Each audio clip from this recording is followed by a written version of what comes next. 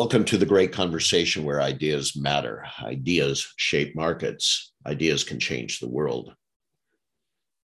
As many of you know, I talk to leaders up and down the corporate ladder almost every day of the week. And every once in a while, we get to turn on the record button so you can be a fly on the wall and listen to those natural, unscripted conversations. And I was thinking the other day, we a lot of times, just because the nature of the 20 to 30 minute podcast, we go very high level.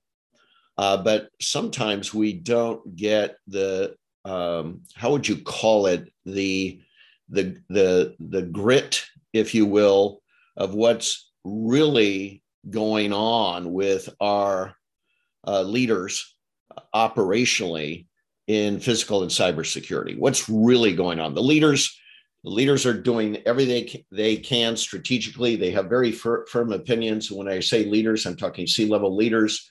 But at the end of the day, when they go to execute, they're dealing with pressures that we have never had before.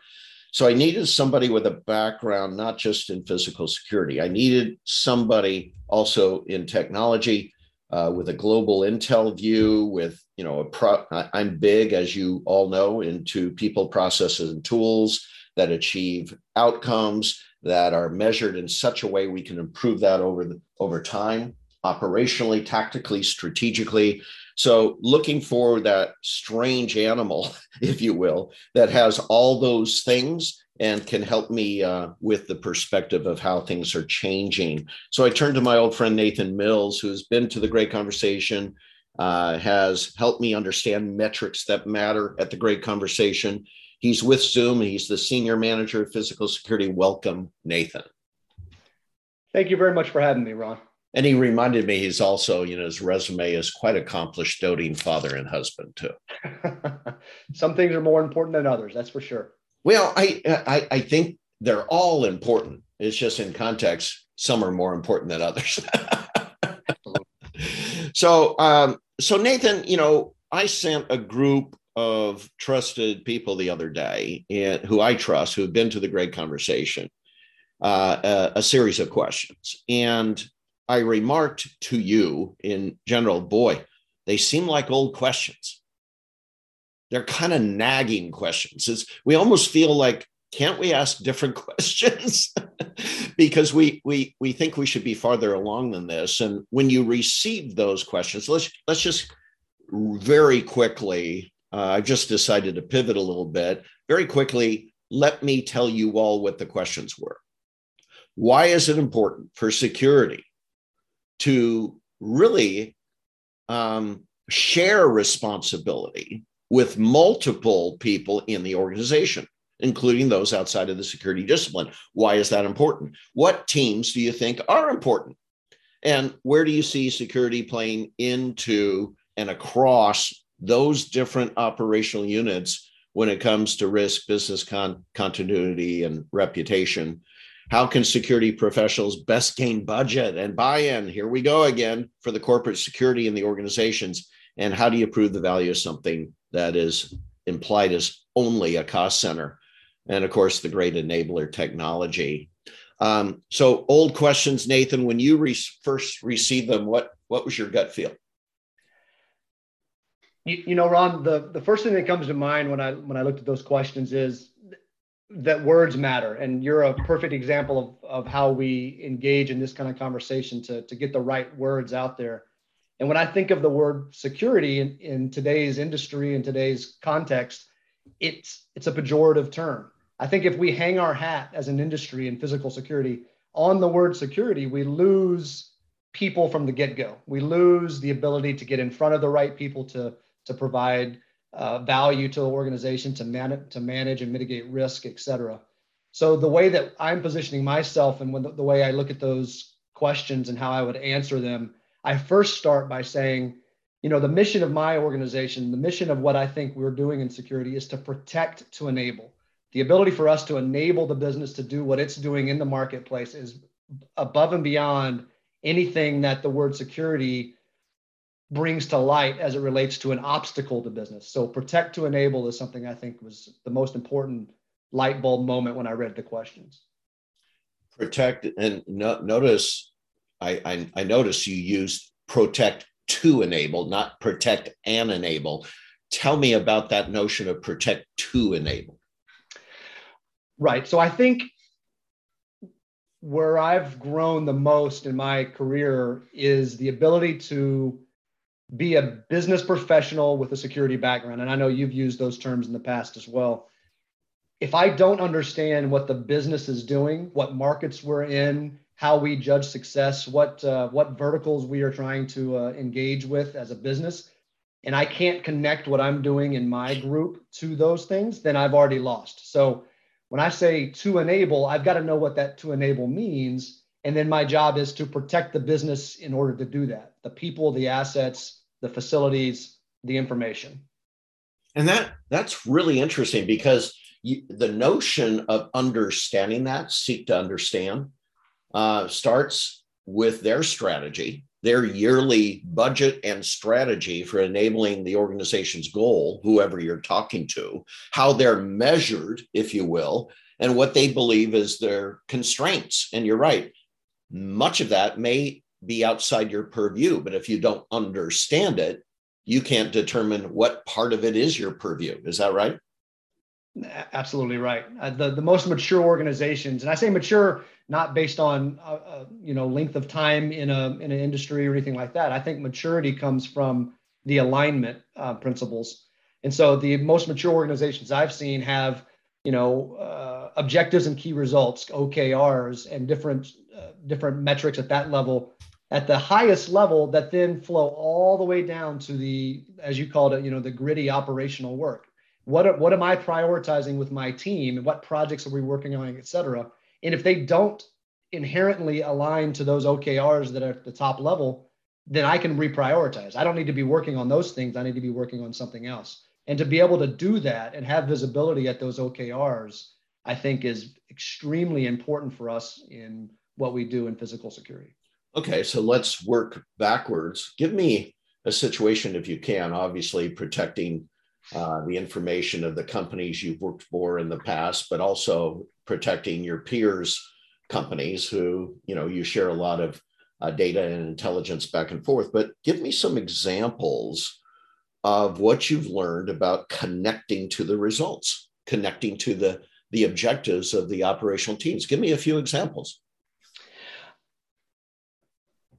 Let's go from the technology side. So a simple one from my perspective, and having my background in technology, it's easy to speak to this.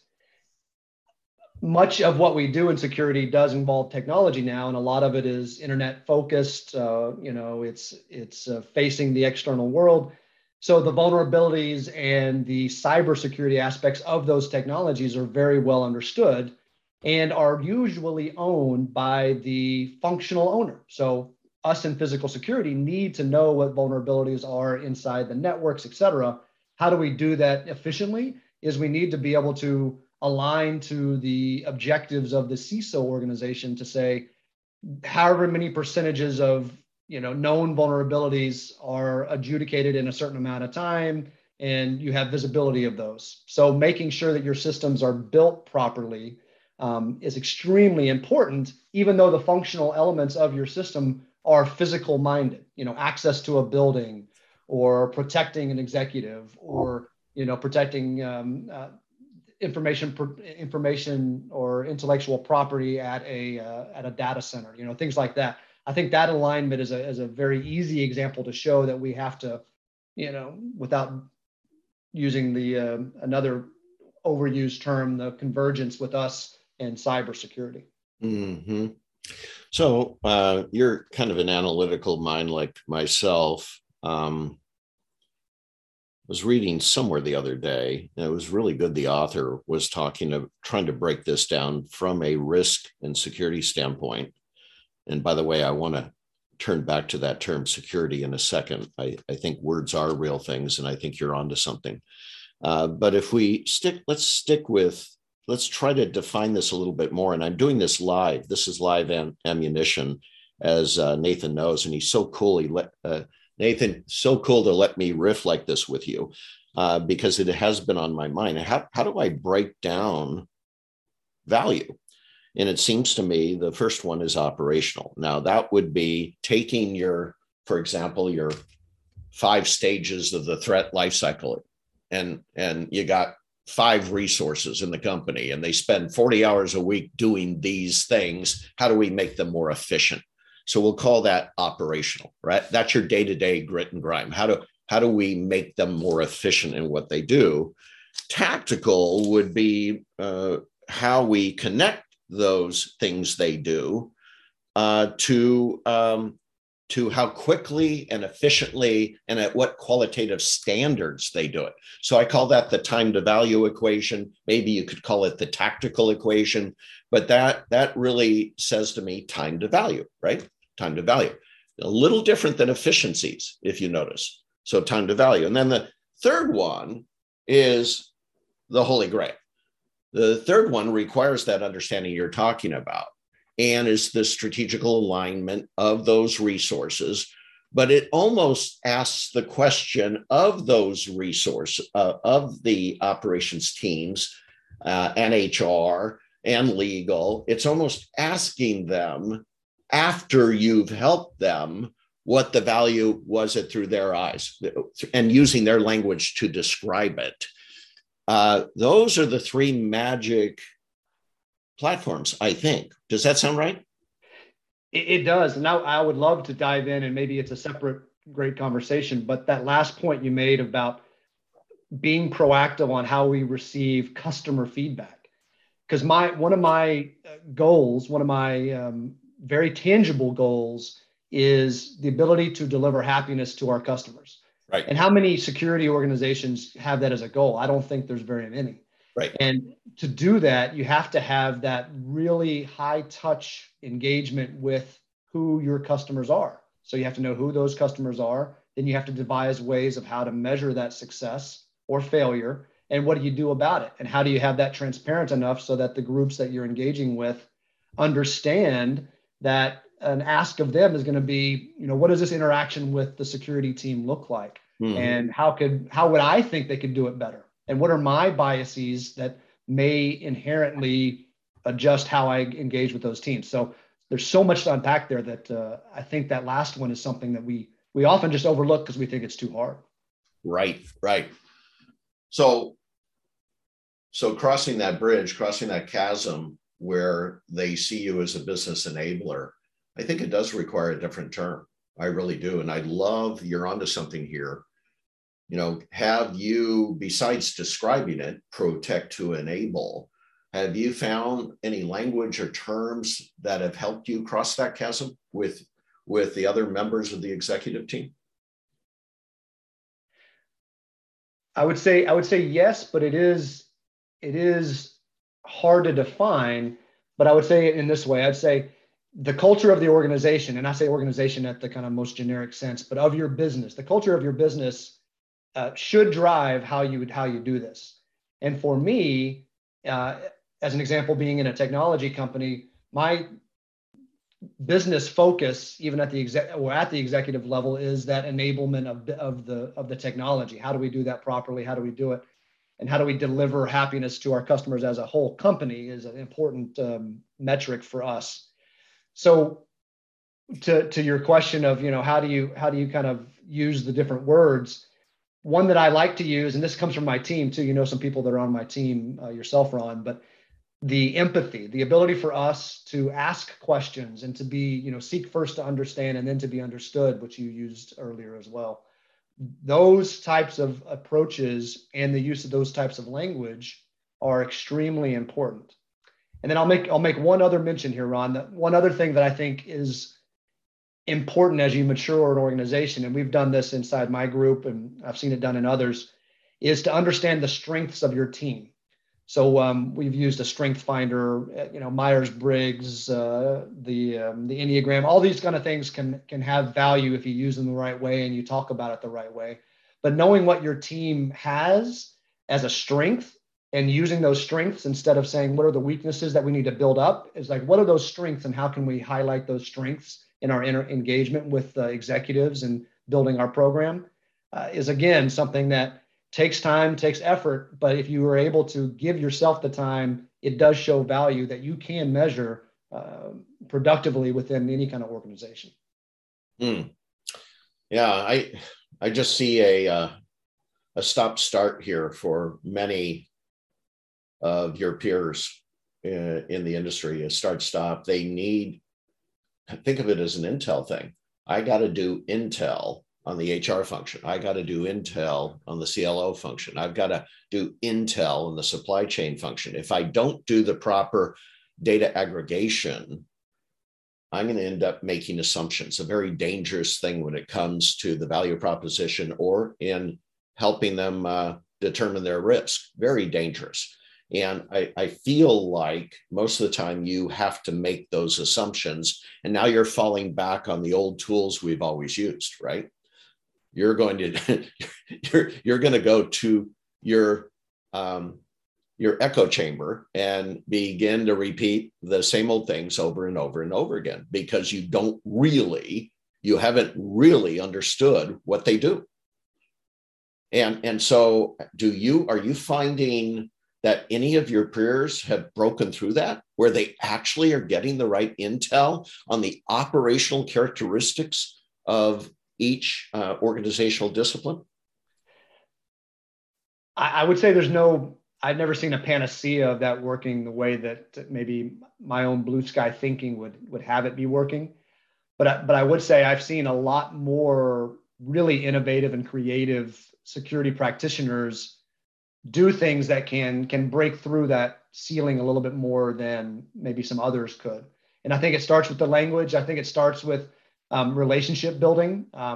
You can't overlook that as well. You have to be able to build the relationship so there's trust. The one thing I saw recently, and it maybe have been of a Simon Sinek quote or something, talking about the ability of like Navy SEALs to show value in trust versus performance. Like if somebody is high performing but low trust, you don't want them on your team. That trust piece is really, really important. And I think it can translate into our world completely. And if you have even medium performance but high trust, I'd rather have that person on my team than that high performance, low trust. That's another thing that I think is hard to measure. But as you put it as a value of your organization to say, look, this is a mission of our organization to have this as a part of it, I think it shouldn't be overlooked either. It's so fun that you just mentioned that. We just had a conversation with Robin Drake. I'm pretty sure you don't know Robin. Maybe you do, but he at one time in his career actually managed the behavioral assessment group for the FBI. Oh, sure. And his job was to uncover spies and recruit spies, right? And also uncover terrorists and things like that. So he builds this background for engaging people and getting them to open up about themselves. And of course, other things we need to know, right? To be able to do that, you have to create trust. You have to show empathy. And he ends up coming out of the FBI realizing that the very techniques for building trust in his job were actually sound techniques for relationship building in general. And he ends up writing 3 books about it. The first one, the bestseller, was It's Not All About Me. and I said, Robin, transparently, you first approached this tool to achieve an outcome, which was your job. So the tool is only there to achieve an outcome. And then you started realizing maybe this almost has a existential thing for you in your life. And now you've written books where it's actually touching, fathers and mothers and as well as business people, not just the old FBI network and the security people. And so I found that fascinating because he had a change. It was almost like a change of heart, which changed him. Does that make sense to you? It does completely. And I want to look up Robin and his books that you referenced, because the ones that I've read, to include the Stephen Covey one, I think I wrote on your LinkedIn post, the speed of trust is something that you can measure. You can see it when it's not there for sure. We all, I think, have experiences where that's not there, whether it's personal or professional examples. But yeah, that makes a ton of sense to me. So when I prepare to have a conversation, and by the way, I'm an odd duck, because if I invited you over my house for dinner, it's very similar to the Great Conversation. I'd be going, oh, this is so cool. I get to spend some time with Nathan, and time is precious. I'm only going to have an hour or two. I really want to ask him this, right? And I'm thinking to myself, this crossing the chasm thing we've been talking about requires you to be an inquisitive, curious, truth-seeking person about another, not just a tool to manipulate information so you can get a bigger physical security budget, right? So it says to me, and I'm curious if you've ever done this. So you need to really know one of those corporate functions. You need to really know supply chain or HR, right? You pick up the phone and say, Nathan Mills, you may not know me, but I actually am in the business of protecting your core process that enables your outcomes that matter. And I'd like 15 minutes with you. And I'd love just to know more about you so I can do my job better in helping you. Are you using that? Absolutely. Absolutely. The organization I'm a part of is new.